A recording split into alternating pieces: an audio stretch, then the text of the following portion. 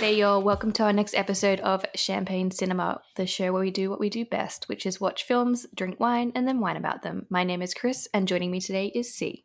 Hi everyone, thanks for joining us again this week. I think we need to call out that it is December. The end of 2021. It's crazy that we're already here. But also, I think Tiger King 2 just came out, and then I remembered Tiger King 1 came out at the start of COVID, and everyone was like, oh, this is going to be over by the time I finish Tiger King in 2 weeks' time, like lockdowns. And then everyone's like, wait, we've seen Tiger King, but this thing's not gone. And that's all I can think now is like Tiger King was like the start of kind of like a whole new world for everyone. Are you going to watch? I didn't even know it came out. I knew it was happening, but I didn't know it came out already. So yeah, it came out, I think, like a couple weeks ago, just in time for Thanksgiving. I haven't watched it yet, but I will. I'll give it a shot, but I have a feeling it's just not going to be the same and as entertaining. And now it's just like you feel really bad for those animals. I don't even know what season 2 they're going to talk about. I'm like, wait, like what is the next story? Unless it gets like real freaking weird. I don't know what they're going to be talking about in this one. Like the guy's in jail, right? No, I think they're going to talk about like the guy that took it over, like with the bandana or the hat or something. And then the lady, and I'm sure actual Tiger King will be a part of some of the chat, but I think it's kind of what happened after to that place. Didn't they get arrested too? They got all their animals taken off them. I don't know. That's what we're going to watch, I guess. That's what we're going to find out. So in honor of our movie today, we wanted to take a really quick trip down memory lane and chat really, really, really quickly before we dive into the movie about a super, super hot man. So when this film came out, the main character was around our age that we are now. So I feel like we were really drawn to him in this, like more so than maybe other people, because we're like, he's the same age as us. It's kind of like no wonder we were on heat the whole time watching this film. I was good at guessing. I was like, yeah, he's like 33. He's our age. Imagine meeting him at our age. Oh.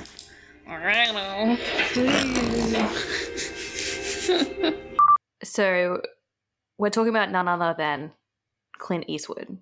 Clint fucking Eastwood.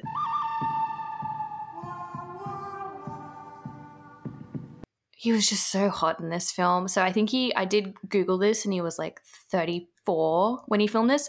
He's 90 now, over 90. This was like 1/3 of his life. Yeah, I mean, I would say he's beautiful. He's hot, but he's just like breathtaking. So pretty. And you're just like, oh my gosh. Which make us not really care as much as we thought we would about his son. Oh my God. Jesus. No, it's too much. Look at that. Oh. Scott Eastwood who? I don't care. It's Clint. So yeah, Scott Eastwood is his son. He was in The Longest Ride, that Nicholas Sparks movie. That's what I know him best for. He's not like the best actor. He is a terrible actor, but he is also in The Fast and the Furious number 6 or 7, I think, when they go to Dubai. Anyway, not a good actor. He's also in Suicide Squad, the first one. Also, not a good actor in that one. But I will say he is super hot. But Clint in this film just like shits on his own son. Like you can see where it comes from. But Clint Eastwood, goddamn. For sure. I mean, he definitely got his looks from his dad. But I mean, that is just some really, really, really good genes, I will say. Because he just took our breath away. And it took a while to see him in this film. So when we did, it was a lot. I think there was build up because we knew it was going to be a lot. But yeah, I think when we're diving into it, and I have Googled Clint Eastwood's history before because Scott is super hot. So like, let's figure out his family history. And I'll just say Clint Eastwood has a doozy of a history with the ladies. Even his hair, his back of his head looks good. No wonder he had affairs and children with multiple flight attendants. I knew he'd been all over the place, and I knew he had a lot of kids, but I didn't realize how much. It kind of took away a little bit, like, oh, he's not maybe a good guy, but he's a hot guy. Oh, he's a he's a terrible person, just so we're clear. I went and researched his affairs that he had and like his love life from when he was like younger, including in this film, how many kids he's had, how many wives he's had, and he is a walking red flag. Okay, well, tell us what? How many of all of that? So all of this information is not fact-checked. This is obviously taken from the internet, which could be made up. I'm going to pretend like this is, it's factual behind it because it's been over years. I feel like knowing the marriages and amount of kids is enough to know like kind of how he is. So that's pretty factual. Yeah, and I would say he's had a lot of casual and serious relationships of varying length and intensity, many of which have overlapped, everyone. Overlapped. So, what does that mean? So I need to like summarize. This is wild. We're about to go on a wild ride of Clint Eastwood's love life. It is. So shortly after he met his future wife, Maggie, on a blind date, lucky her, he actually first wife, Maggie Johnson, met on a blind date. So that's, they met. But shortly after this, he had an affair, which resulted in a daughter who was adopted. So they gave his daughter, Laurie, up for adoption to a couple in Seattle. So that's child number 1. Eastwood then married Maggie Johnson, or he's had an affair, but then he kept having affairs, including a liaison with a stunt woman that then produced another daughter in 1964. So he doesn't like condoms. Red flags everywhere. So Johnson, who he's married to, he's already had 2 affairs with children to those affairs already since he's been with Maggie Johnson. Then Maggie Johnson and Eastwood have 2 children. Yay. Like he's married, so they should be having children. Right. So to confirm, at this point in 1972, he has 2 kids with 2 other women he had affairs with before having kids with the woman that he was actually married to. So there's 4 kids so far. Yes. We're only in the 70s, early 70s. Granted, this was after all his cowboy westerns, and remember what he looked like? So you're like, yeah, of course. Yeah. Like, he's beautiful. Yeah. Then in 1975, he had an affair with a married actress called Sandra Locke. I think if you look her up, you'll actually recognize her from a lot of stuff. Mm-hmm. And apparently he told her, Sandra Locke, not his wife, the actress he was having an affair with, who was also married, that he'd never been in love before he met her. Yuck. Yuck. Bullshit. I mean, actually, I believe that maybe he hasn't, but I don't believe he was actually in love with her at the 2. Like, I don't know if he's capable of real love. This is what I don't think so seeing. either, because this gets even worse. So 9 years into their affair, so Sandra's still married to her husband and Eastwood's still married to Maggie. Maggie's like, I'm out. Fuck this. Like, we're done. So they got a divorce in 1984. But Sandra Locke, remained married to her husband, Gordon, for the rest of her life because he was gay. So this was said to be a marriage of convenience, but like it was also her best friend. So you know that book that we read? Yes, I was about to say. Life of Evelyn stuff? I was like, oh my goodness, this makes so much sense. That happened. Seven Husbands of Evelyn Hugo. Good read. Mm-hmm. So I was like, I kind of like Sandra Locke for that. I'm like, you were like, even though I obviously love Clint Eastwood, he's beautiful, but I'm married to this man and I'm protecting him and he's my best friend. I'm not divorcing him for you. Like, yeah. And I was like, I kind of like really mad respect for Sandra. And that also she broke up with Clint Eastwood. So that's great news there. Yeah. And then this is 1984, guys. It's a very long history. There's more. We haven't even got to his son, Scott. Who is beautiful. Yeah. Mm-hmm. So Clint Eastwood had a unpublicized affair with the flight attendant, Jacqueline Reeves. And from this, he had 2 children, which is Scott and Catherine, born in 1986 and then 1988. Ooh, respect for that year. But on the birth certificates for both of them, read their father had declined the name. So he legally was like not their dad when they were born. And that was an affair when you think of these age gaps, like 1986 Scott, 1988 was Catherine. He was having an affair for multiple years with this flight attendant and then like refused to say that these children existed. And then apparently the children's existence, so Scott and Catherine's, continued to be like ignored. People didn't know about it until the mid-2000s. And I'm like, Okay, this explains so much about Scott probably having daddy issues, right? Right. And I mean, I'm wondering if he was like, I want to be an actor. He's like, Dad, please, can I have your name finally? You're not my real son. I've only like put my name on your certificate like in the 2000s.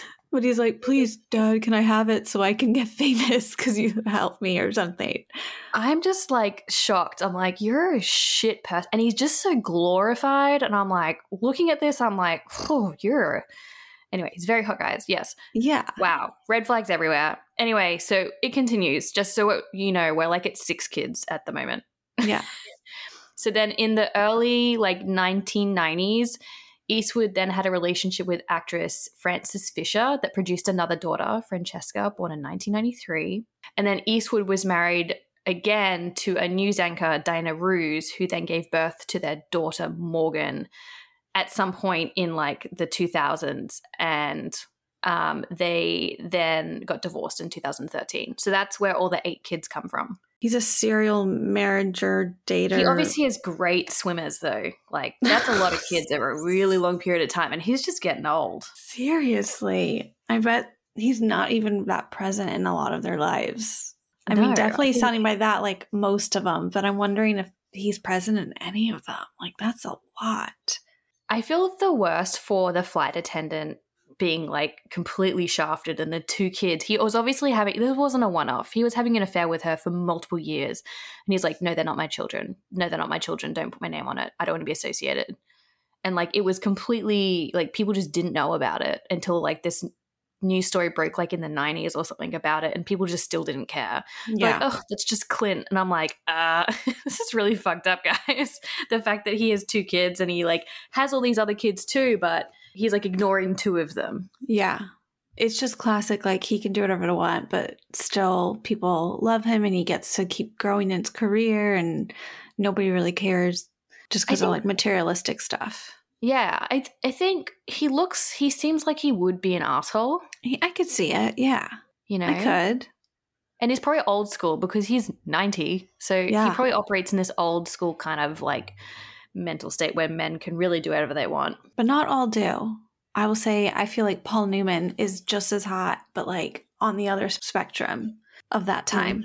I will say that there's a lot of red flags about Clint Eastwood, just generally speaking. But like in this film, again, I was like, you're not a great person, but why are you so attractive? And he also looks so good while smoking. And usually that's a big red flag. Like, I can't date smokers or I anything agree. about it. But I was like, how do you make this look like so good? He has lit a match with his boot. If this isn't all, man. You know, I don't like smokers, but I like this smoker. All right, so trivia back to, Scott a little bit, and our, feel like we have a little bit of a connection to Clint is because Scott lives in Austin, Texas, which, is he still in your top 5? I feel like sometimes he is, sometimes he isn't. He is in my top 5. Look, Okay. I'm having a really hard time with my top 5 at the moment, but Scott's pretty consistent. And anyone wondering, my top 5, anyone's top 5, your top 5, C's top 5. Your top 5 is your hall pass. So who are the 5 people that you would have a hall pass for if you met them and they're like, yeah, like I'll get with you, like your partner or your significant other is like, yeah, you get that one, like I totally understand why you're gonna go sleep with this really attractive famous celebrity. You had a shot and you didn't take it. I know, I blew it. So Scott, I feel like he is always spotted all over Austin, and I saw him at the Austin airport. I don't know where I was flying. I think I was flying back to Australia actually. But he was at the airport and he was just had the worst hat I've ever seen on. It was like a flat brim, like neon hat, but you could still tell it was him walking backwards and forwards. He obviously flies Delta for anyone that's interested. He's a Delta man. And I was just like texting my friends being like, oh my God, Scott Eastwood's here. And Nick was even like, here's your shot, go for it. Like he's in your top 5. That's what I was saying. Like, frozen. I was so disappointed in you. I was like, you've been talking such a game. And then there he is, and you didn't say anything. You didn't even give him a note, like slip a note, like, you're my hall pass. You want to meet in the bathroom? You're one of my 5 hall passes.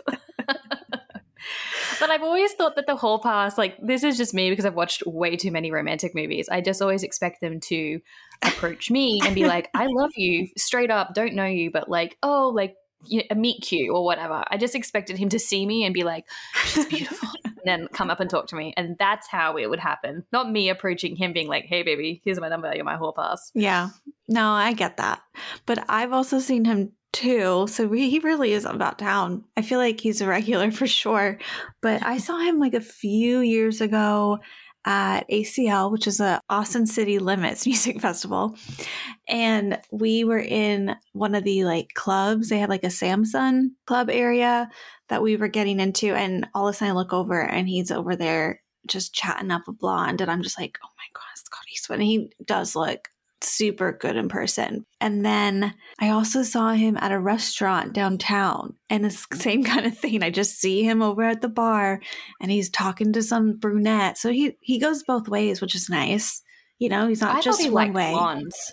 Well, I'm not sure what actually happened, but I mean, she was all right. So it just felt like we all have a chance because she wasn't like this model type or anything. And he, of course, was just talking, and I'm just trying to be cool, not stare too hard. But he's never been in my top 5, so there wasn't like this pressure that like I needed to go talk to him.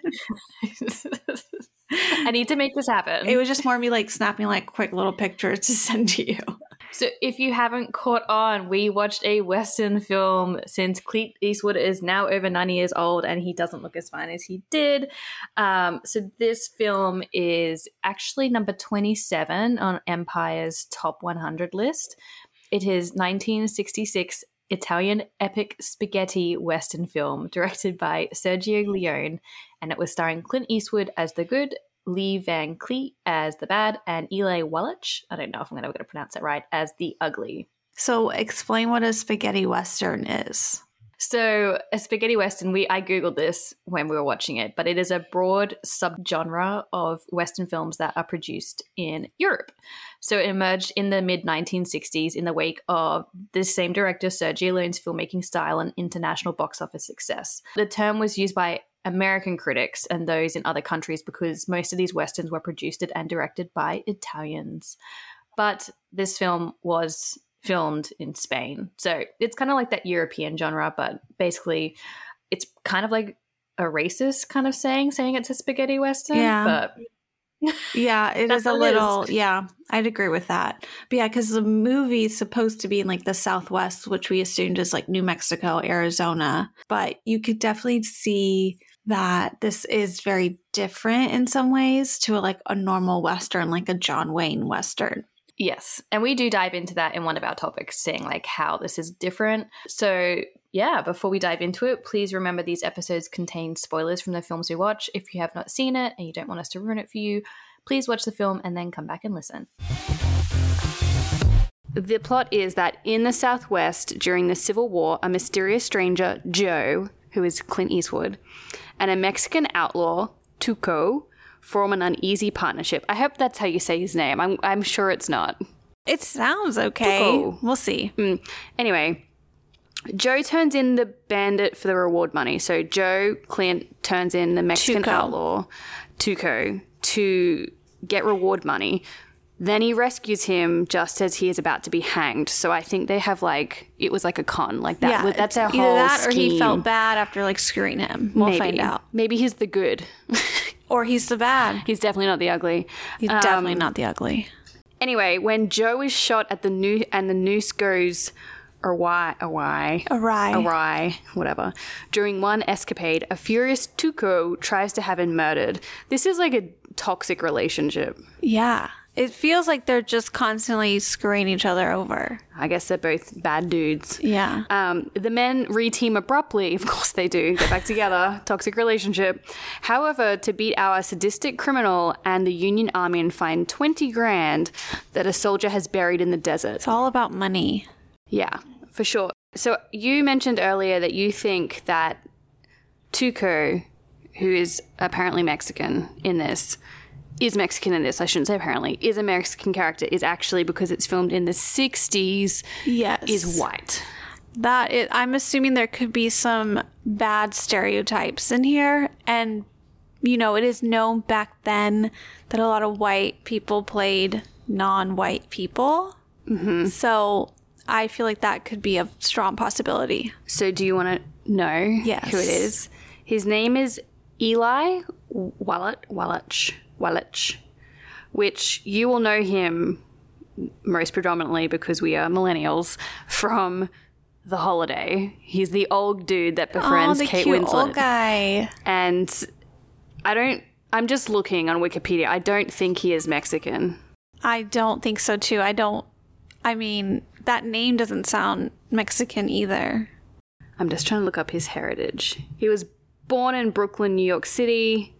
He went to the University of Texas. There you go. UT. Hook 'em. Poland. And Jewish immigrants. He's a fellow Pole. See, I knew that name. It seemed like it was Jewish. Yeah. From the name. Straight away shitting on this film for not casting. Yeah, it'll be. I'm sure we'll have some comments about that. Even though I love him in The Holiday, it's not the best choice for playing. It must be really interesting to like films back in the day when it's like, oh, we're gonna play this like multicultural and different cultural characters, but they're all white, and we're gonna just Yeah. We'll see. I'm uncomfortable. It'll be fine. All right. For our plonk, we are drinking a Brut. It's called Mum Napa. Yeah, this is like one of my I like this one for like affordable sparkling. How much? I'll Google it, but like I think it's like $25. Aromas of fruit, vanilla, hints of toast. Oh my god, I love toast. It's like my favorite thing. They have a really good sparkling rosé of it too. Oh, I lied. It's $17. Well, I mean, And their Brut Rosé is $16, which is this also has really a lot good. of things I love. Toast, honey, citrus, green apple, pear. The only thing, the vanilla, but I'm sure everything else will... I mean, I like vanilla. Yeah. This is like if sounds you good. don't want like a Prosecco, but you can't really afford like a champagne, and like you just want to, celebrate something small, like a win. Yes. Like a 3% pay raise or something. This is what you celebrate with, because you really can't afford like a really expensive champagne because your pay raise isn't that much. It's just 3%, but still a pay raise, I like how you're really painting us a picture. Well, this is the celebrations you should use So this when sparkling the for. next promotion I get, you better be getting me this one then. No, you'd actually get a bottle of champagne. You get something more expensive. Oh. But promotion's different. Oh. Unless your promotion's only 3%, and then you need to have a serious conversation with your employer. Change Because that is just going up in like the expense levels of Austin. Yeah. So obviously this is from Napa, called Mum Napa. Mum with 2 M's at the end. 12.5% alcohol. Tastes good on its own, because I've had it before and I know. Oh my god, they've been really difficult lately. Nick's in the gym if you want to go get him to pop some. I don't need a man. Your faces when I do that. I'm like worried you're going to break something in my house. Like he's going to smash into the TV. I'm going to get a new TV, I guess. I'm holding it tight. There we go. All right, so it's going to be a first taste for me since you've already had definitely this. had some of this with me. You probably just haven't paid any attention. Just give me alcohol Like I would have. in my mouth, and I will just drink it. Cheers. Cheers. Ooh, that's light. Yeah, it's good. Oh, I taste the pear. I actually taste the pear. Can you taste the vanilla? I'm really trying to taste the toast. But I don't know if I have enough of a palate. I need to go to winemaking I know, course. we really do need to understand how do they put toast into wine. We should just go back to Sonoma and then do a course out there. Oh, yes. Spend like a Napa week or- out there. Like, this is for work. We can write it off. I just got heartburn. I laughed too much. I laughed too hard with that. Okay, so first up is trivia. I know, our new section.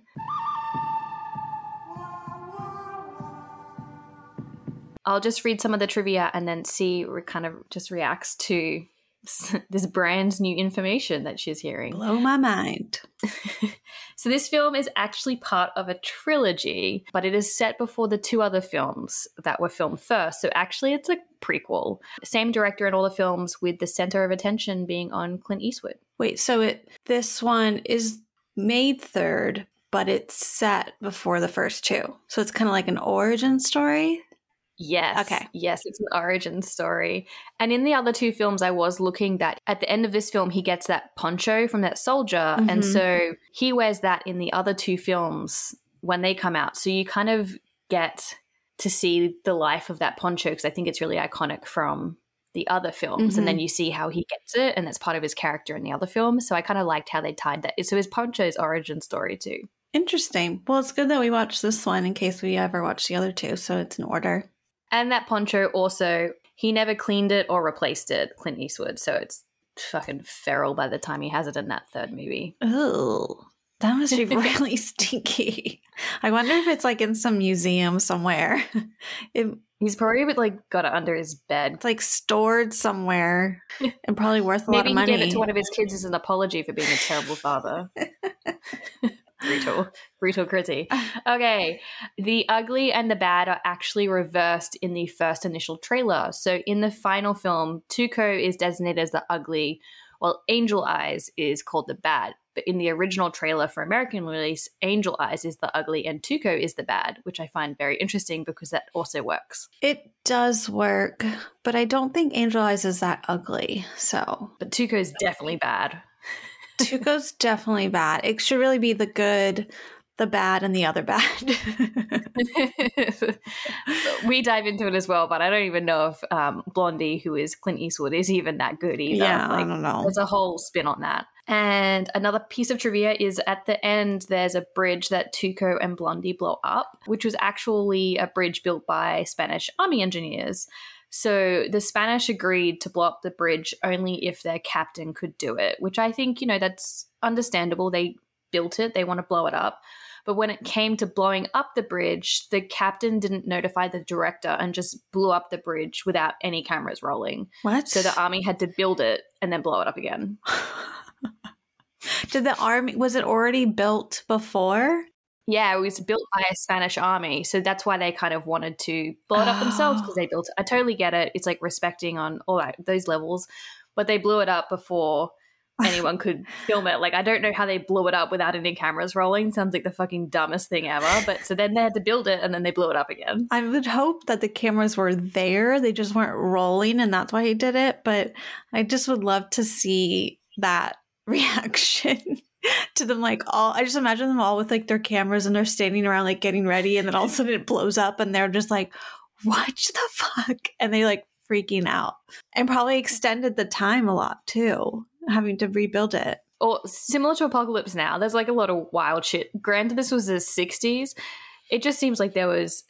I think I read that there was like notes about this, like there are concerns about filming in Europe because their safety standards are totally different to filming in America, which I probably understand that. But Eli Welch nearly died 3 times on set, and they're all ridiculously stupid reasons to nearly die. The first one is that he accidentally drank acid because the crew put acid in a lemonade bottle for some reason. What? And he drank it. Acid? Yeah. Oh, He spat it out, but like that what? does really bad damage. Yeah. And then remember how there's the train scene and he's like trying to like cut off the guy's hands? Yeah. Anyway, so he was nearly decapitated because they didn't realize part of the train actually had a footstep. So if he'd looked up at the wrong time, his head would have been taken off because that was the actual train. Oh my gosh. So that was pure luck. They didn't realize until it was too late, and they were just like, let's just hope he keeps his head down. And then the third time was during a scene where Tuco, so Eli Wallach's character, is on horseback and his hands are tied behind him. I think I remembered this. Yeah. But the horse got spooked by a gunshot that went off and it galloped away for like a mile, and somehow Tuco, the actor, stayed on the horse the whole time. And it was just sprinting for a mile, and he was like tied up on the horse. I'm like, I feel like I'm going to go into a fetal position. That's just stressing me out. That is terrifying. Like, what? Those are all really bad things. Those are really bad. Yep. And then one of the other things, I know we touched on this before, how this Western's different. So John Wayne, who is the OG Western star, he was not a fan of Clint Eastwood's Cowboy because John Wayne is like, oh, you know, cowboys are upstanding. They don't shoot people in the back. They're not manipulative. They're very honorable, right? Mhm. But then Clint Eastwood's Blondie's character, he's not the worst character. He's not the worst, but he's still very like manipulative and, you know, out for himself and just like not as honorable. So John Wayne didn't like him because he was like shitting on the image of what a cowboy should be. This brand he'd built out. So that's kind of also the Italian style of the films, is that they're kind of like the cowboys aren't these good honorable men anymore. They're kind of dirty scoundrels. That's interesting. I mean, I'm not surprised by that, but I've also heard John Wayne's an asshole, that he wasn't like really nice and he was like super racist too. So I feel like it's like two bad guys just annoyed with each other, but they can do things differently. That's fine. Yeah. Two extra small pieces of information, which I liked, is that at the end of the film, the 3-man gunfight is actually called a Mexican standoff or a truel. And then there's a couple of like apparently like mathematical papers covering the complex outcomes of truels when there's like 3 people like trying to shoot each other.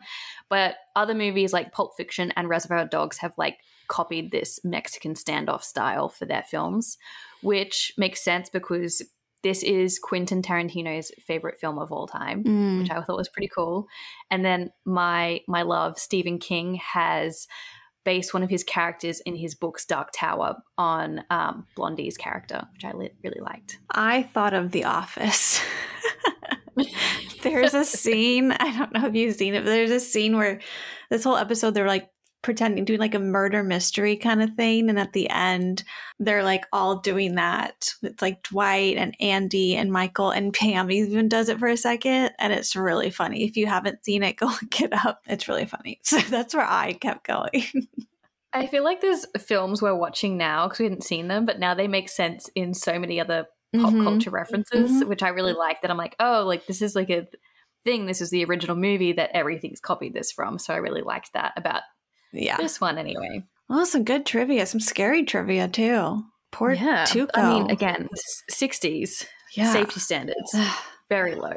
But I'm sure some were okay. You know, they weren't like in the wild west actually. So that one just not so good. Okay, for our first topic, we wanted to chat about the dynamic of the good, the bad, and the ugly. Mainly focusing on the good and the ugly, which is Blondie and Tuco, and a big part of the movie. You know, bad is Angel Eyes, and he's in it some, but it's not as complex, and he kind of just jumps in and out. And he clearly is the bad guy in the sense that he will just do anything for money. And I think it's just, he's very cut and dry. But the first questions that I was thinking about is Blondie, is he actually good? And is Tuco actually ugly? I think Blondie, who is Clint Eastwood / the good, there's like 3 different names for them. He's just like the best out of a bad bunch of people. Like he is not good in any way whatsoever when you really think about it. But when you compare the 3 of them together, he's probably the most honorable. I don't think he likes killing people. I think he, you know, he doesn't really go and kill anyone unless he has to. I think it like Angel Eyes at the end and stuff. But he's a little bit sneaky, like he's a bit of a con artist. He's a bit manipulative. He is out for himself, but he does seem to have some form of honor in keeping his word most of the time. He doesn't always do it, but most of the time he does. Yeah. Like he's definitely a con artist, so that's not good. But he does have kind of a limit, you know, like he never tries to actually like kill Tuco. But Tuco definitely tries to kill him, and it's just a little bit more brutal about everything.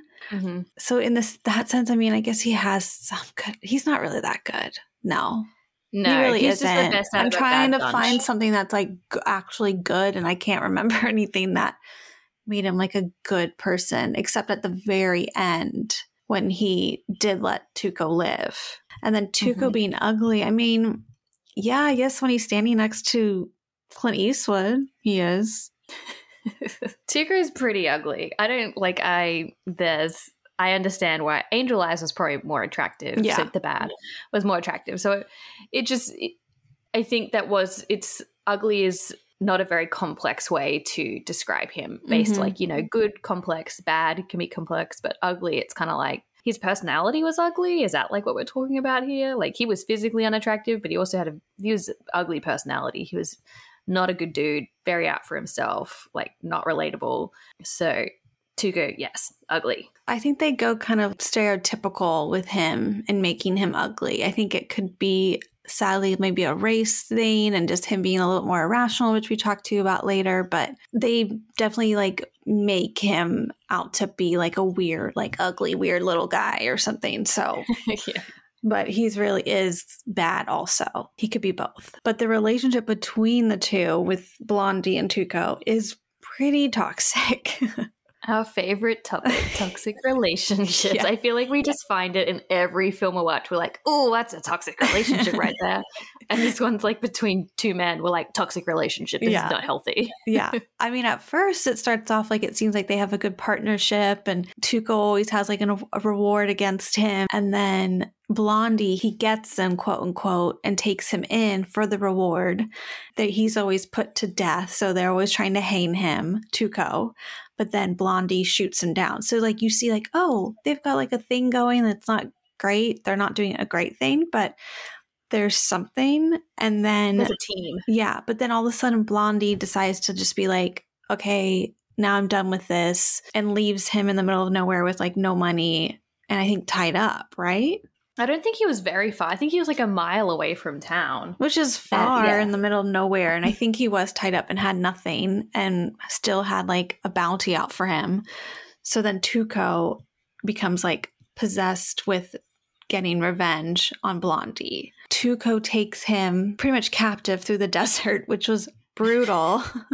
That's when they made Clint Eastwood ugly, and that was really hard to watch. It was very difficult to watch that. Yeah, he's like sunburned and chapped or whatever. And then they come across this soldier that Angel Eyes is looking for this money. And he tells Tuco one part and Blondie the other part. So yeah, they come together to find a goal, but like it's not good because they just have to. There's not like good true intentions with it. They're using each other. Yeah, they have like a hate-hate relationship, but I think there is, on some level, there's a common respect for each other, and they know that the other one is going to get it done because they both have this like dark side to them, I guess. And so when they reunite, when they find out about this gold, they have this shared common goal, which is to find the money. And they also have a common enemy, which is Angel Eyes, who also wants the money. So it's a classic, the enemy of my enemy is my friend, or whatever that is. So they've kind of come together and been like, let's work together to get this for each other and block this third person out because he's not going to give us anything and he's trying to kill us because we have the information that he wants. Yeah. And I will say during that part, they do have trust in each other. They don't really, not one is trying to kill the other and vice versa. Like they do work together and they're on the same team. It's just sad that they couldn't like not have so much gluttony, really, and they could have just done it together and split it and be happy and never hate each other. Yeah, I think they knew at the end that one of them was going to double cross the other. My opinion on Ugly is that like he's a lot worse than Blondie. I think he's got small person syndrome. Is that what it is? Something. So like I just think he was always going to do what was right by him and not really consider Blondie, where Blondie kind of like helped him out in the end. Even though he like took most of the money, he still left him with some money. And I think Tuco is just trying to be like a big dog, and he just isn't. And how he tortures Blondie in the desert, I think that was really, really cruel. Yeah. He's a very selfish person. I think he kind of deserved the ending he got. Like, as mentioned, Blondie gave him money and like freed him. But yeah, I just think he's a worse character. Not as honorable. It wasn't even that bad of an ending for him. Like, yeah, he could have died if he slipped, but he still got a good amount of money. I'm surprised that Blondie gave him that much money. I think Blondie just wanted to get away from him. So that's why he's like, I'm going to leave this money, leave you hanging here. But he was always going to turn around and shoot that rope to like let him down. I guess that's why he is the good. Yeah, he's the best out of the bad bunch. And, you know, I think when things went wrong with one of their other plans and then Blondie was shooting people's hats off, that was to distract everyone so that Tuco could escape. I think it's like right at the start of the film. Yeah. But there's those elements where Blondie, again, he's not good, but is not the worst. I was going to say that you also found his character really similar to another character we recently watched. He seems like a Stanley Tucci and Goodfellas kind of guy. It's like the small guy that was so erratic. Who's Stanley Tucci? Oh, Stanley Tucci is a totally different guy. I don't think Stanley Tucci is the one you're going after here. Joe Pesci. Yes. Yeah. He has a very like Joe Pesci vibe in this movie. Yeah, I would agree.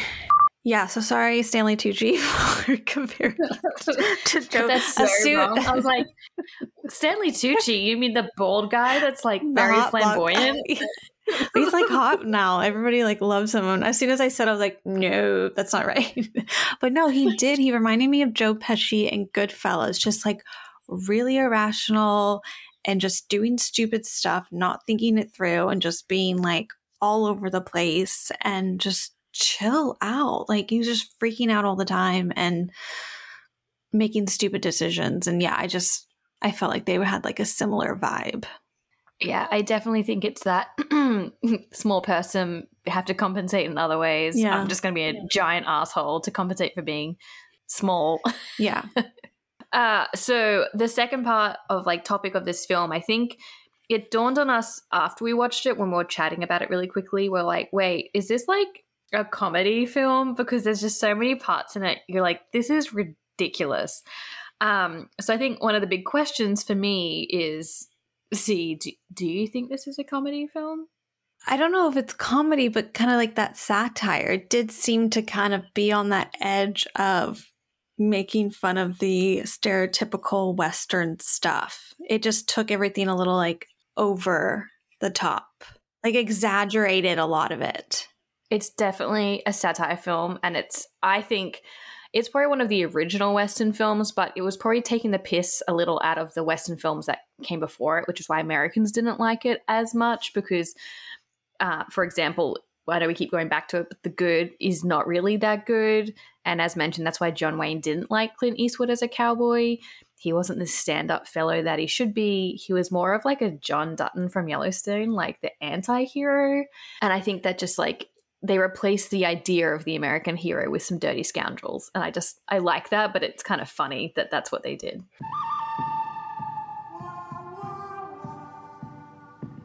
Everything was just so long and so overdone and so absurd.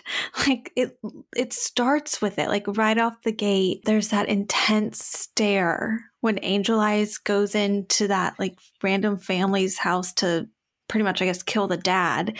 He like walks in the door and like the mom, the son see, and they're just like so long, just staring at him at this door and like putting the food down and then sitting down on the table and then eating it. And then the guy walks in and like walking to it just was like the longest scene. I don't know. They just tried to make everything so dramatic to where it was just kind of funny. But I think we saw that it was like a 10-minute scene with no dialogue at the beginning. Yeah, the first words aren't spoken in this film until like 10 to 12 minutes in, which explains this scene, which I was like, looked at it and I was like, that's why it felt so fucking long, because someone's talking. Yes. You're like, what is happening? Like, are they supposed to be talking?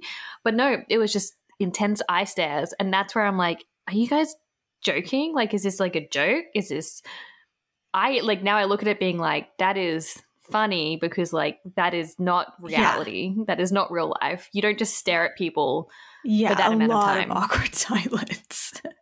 But I think the movie is like almost 3 hours. And if they cut out like 50% of every scene, it would have still been the same movie. You would have still seen the same kind of stuff, but it just wouldn't be so long. It just like was hard sometimes. We're like, okay, when is this going to end? Because once you go into the scene, you're like, I don't know how long I'm in this for. You know, like the desert scene when Tuco was making Blondie walk in with no water, no food, no hat. His poor, like awesome hat, like flown away. And that one, we just were like, how long are they going to come over another hill in the desert and walk? There's Clint tumbling again. Well, there's Tuco not letting him have more water. But you could tell it was a long time because Clint's face started getting more and more sunburn and blistering. You're like, how long have you guys been doing this? And I think that might be part of it, is being like, because I think this film actually happens over a really long period, because Clint's face like heals, and you know how at one part Tuco's lips are really blistered, but they heal. So I think it's supposed to show you like this is actually over a really long period of time, which is fine. But in a movie, I don't need to experience that. Just put a timestamp up being like 30 days later, and then you're like where you're supposed to be. Because I remember there was that one part where right at the end, when Tuco is running in circles trying to find the grave, and it just went forever. Oh my god. Oh my god. We have to hear the whole song, Chris. You have to hear the whole song while he runs around. Like, we get what is... I told you, as soon as he came here, I was like, how long are we going to watch him look for this grave? He just kept running and running and running. And I was getting dizzy. I'm like, this is making me feel sick. Like, I get it. He's running in circles around a circular grave trying to find it. And I'm like, yes, it's going to take him a really long time to find this one specific grave. But wow, that just went for a really long time. And I'm like, stop it. I guess the director just didn't know how to express it without literally making it long, that it took him a long time, you know? Yes. He's like, well, it actually took a long time, so we better make it actually a long time. And like make people dizzy at the same time. Yes. Yeah. And then we finally get through him running around in circles. And then at the very end, we get to another long scene, which I think it was 5 minutes, but it felt a lot longer, I think, because we had just gone through so many of these scenes.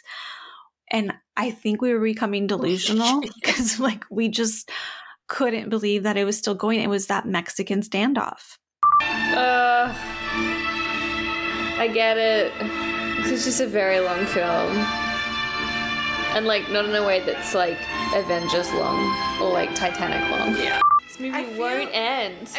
I think we're just ready for the whole film to be over. We're like, we get it. Like, let's speed this shit up. And it just kept going. I did Google it goes for 5 minutes. And I remember being like, why is this going on this way? Like, they're just, and it would go from I, crotch, I, gun, I, crotch. And I'm like, I get it. Squint, I open, squint again, I open just again. So long. And I'm like, stop it. Stop it. End the film. End it now. It was brutal. Like we were just like we couldn't get over it. We were just like, please, when is it gonna stop? This is torture. And that's why I think movies take the piss out of this scene. In like other movies, they copy it. But I thought this was a bit of a joke because even though this is where this started, this Mexican standoff, it just goes for so long. So I think it's supposed to be very iconic, but I was like, this is a joke, right? Like nothing should be taking this long in this film. I think it's just a big exaggeration on Western movies. I do think they're kind of, taking a little bit of a joke out of it. It has to. And that movie, it could have been an hour and a half long and it's 3 hours long. So I could tell you exactly what areas you should cut from this film and it's going to be very watcher friendly, but 3 hours, I think we were going a little bit crazy at the end. We just were like, this needs to stop. It needs to end. I need to get on with my life because this is very long and it's unnecessarily long. Yeah, agreed. I also pointed out in the film, this really grinded me the wrong way, I think, is in it, there is power lines in this film, like power lines. And it is set during the Civil War. I Googled this because I like proving things that I'm right and they're wrong. And the first power lines were not erected until the 1890s in Oregon. So 20 years after the end of the Civil War. So that was lazy filmmaking. They should have just cut that out or like not filmed there. But I'm like, power lines? Why are they here? Power lines. Do they have power back then? No. Not in the Civil War. In the 80s? No, but in the Civil War, no. In the 1800s. You saw power lines? I saw power lines. Another one was when Angel Eyes gets shot finally at the end of the Mexican standoff, an hour-long Mexican standoff. He shoots him and he falls into his own grave. Which, why is there a random open grave? I don't know. No other grave was like that. And then I guess his hat had fallen off and he'd shoot his hat into the grave. And then he shot his gun into the grave, which, one, great skills, and two, I think that is a little bit respectful because you're like, okay, I killed you, but here are your most prized possessions, your hat and your gun. They're going to get buried with you. That's nice. That is respectful. But it was also laughable because, again, I was like, I've seen stuff like that in other films and it's part of like comedy. So it's like, are you being like real? Are you being comedic for like, because obviously Blondie is a great shot. That's what they're trying to say is like, here's a great shot. He hits his target every time. And just shooting the hat and the gun into the grave after it's fallen into it. I'm just like, wait, are we taking the piss here again? Or is this like mastery in filmmaking? Which I think for a lot of it, I think like, oh no, they used their, from another country. They'd look at Westerns. Oh, this is what we've got to do. But then the one where Tuco has his butt in the air when is like after they blew up the bridge or maybe before they blew up the bridge. But like, I think it's after they blow up the bridge. That's where they're hiding because they're running and hiding and diving into, they're getting protection from the explosion.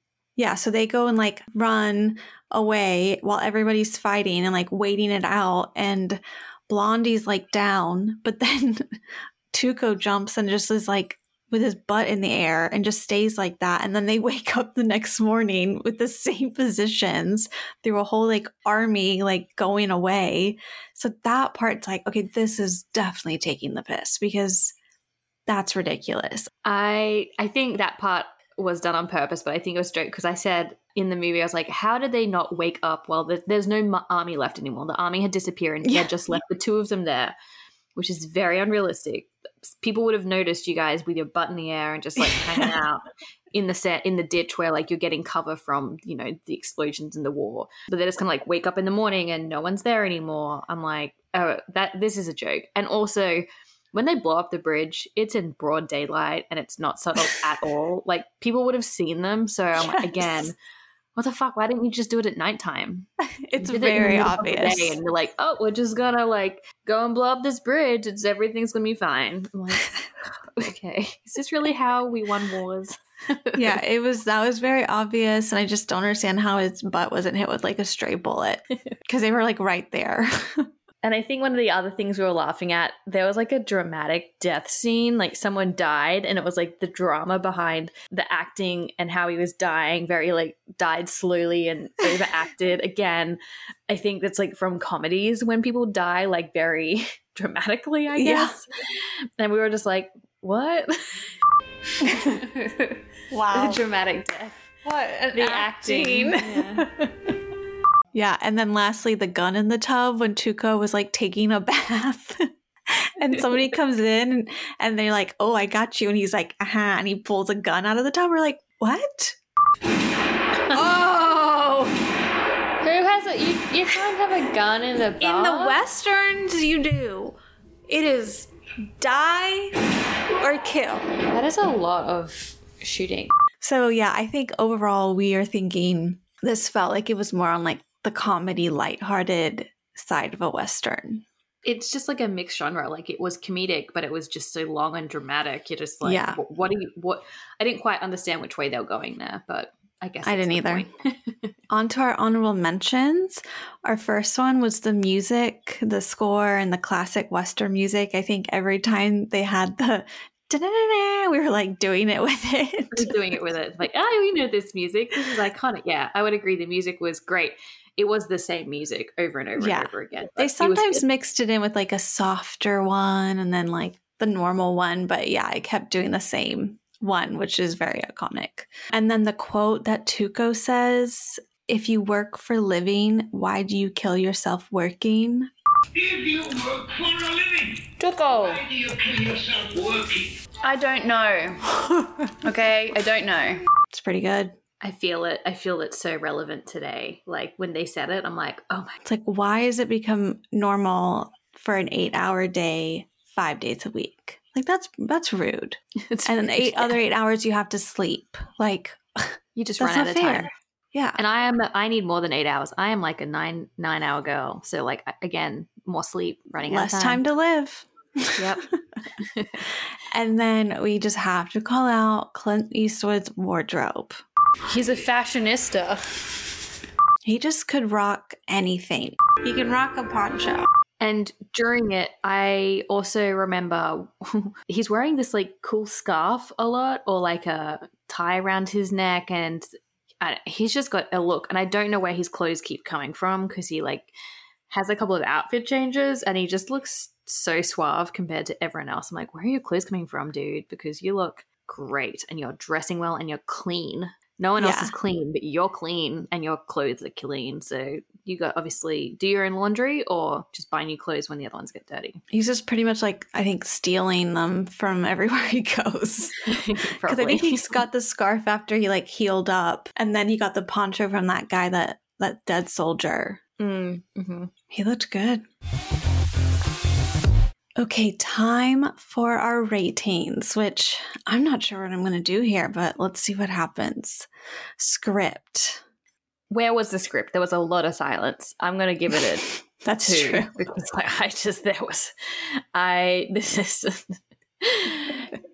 there's a lot of silence, and it's obviously a film well, but the script didn't. The best thing was that quote. The rest of it, I don't even know. It doesn't even register, so I'm just going to give it a 2. Yeah, I can't think of like a cool line. It was just, yeah, it was much more. So I'll give it a 2 also, which then I think leads into character rating, which is going to be higher for me, maybe like a 4. I was going to go a 3.75 for characters because 3.5 seemed too low, 4 seemed too high. So it went straight in the middle, but their characters are like, you know, a bit more complex because you're supposed to have this hero, which is Blondie, but he's not really. And yeah, they're all kind of like bad dudes. There's no one really good in this film. So I like that the characters are a little bit different from your traditional good and bad. Mm-hmm. Yeah, they definitely have like their own versions of how they are bad and different levels. And I think that's a big part of it. And that's why they are who's the good and who's the bad and who's the ugly. Plot. I think the entertainment factor and the plot kind of come, for me, they're kind of merging. So the plot, if this was a 1.5 hour film, great. Yes. Like, yes. Wish that together. I do like that they build you up with their relationship between kind of like how their partnership is, who their characters are, what Angel Eyes is up to. I think the plot's good, but when you look at the overall entertainment factor, which I'm going to put at 2, it's too long. You need to that plot is good for a 1.5 hour film because it's not that complex, but it's entertaining. Because it's 3 hours long, it is not entertaining because it doesn't need to be 3 hours long. I'll give the plot a 3.5 because there is good bones there. And then going into entertainment factor, I mean, yeah, it could have been so much better if it just wasn't so dragged on. I'd always go like 1.5 because it would get me and then it would just like lose me really quick. yeah. And then I am there Googling Clint Eastwood's affairs. Like if I'm on my phone looking at stuff, you've lost me for certain periods, and that means the entertainment factor is lagging. So yeah. Would I recommend it? I might say no because it's 3 hours. I would agree. I wouldn't recommend it. It is 3 hours long, guys. Yeah. 3. I hate never to want to watch that say thing it. again. I hate to say it because I just see Clint and I'm just hoping the other two are a lot better and not like that. But it's just, I don't think I could tell somebody to sit for 3 hours for that movie. I don't think I want to watch any of the other ones because if it's anything like that, I'm going to be like falling asleep, having a nap. Like Clint, oh yeah, watch it for him. Just like beautiful. But I can't, in good faith, recommend this movie to my friends as like something they need to watch.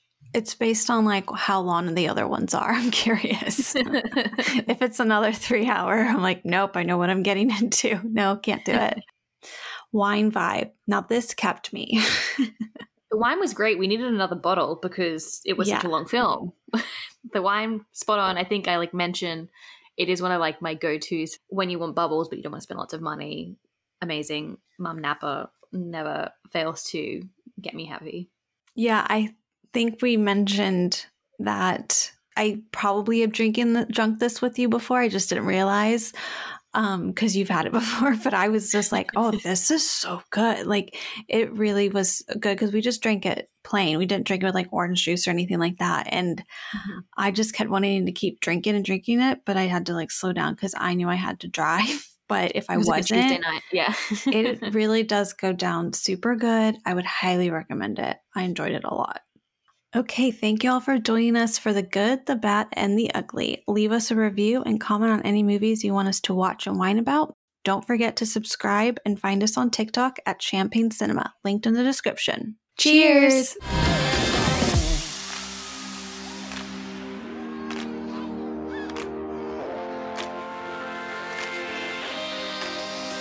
There's a light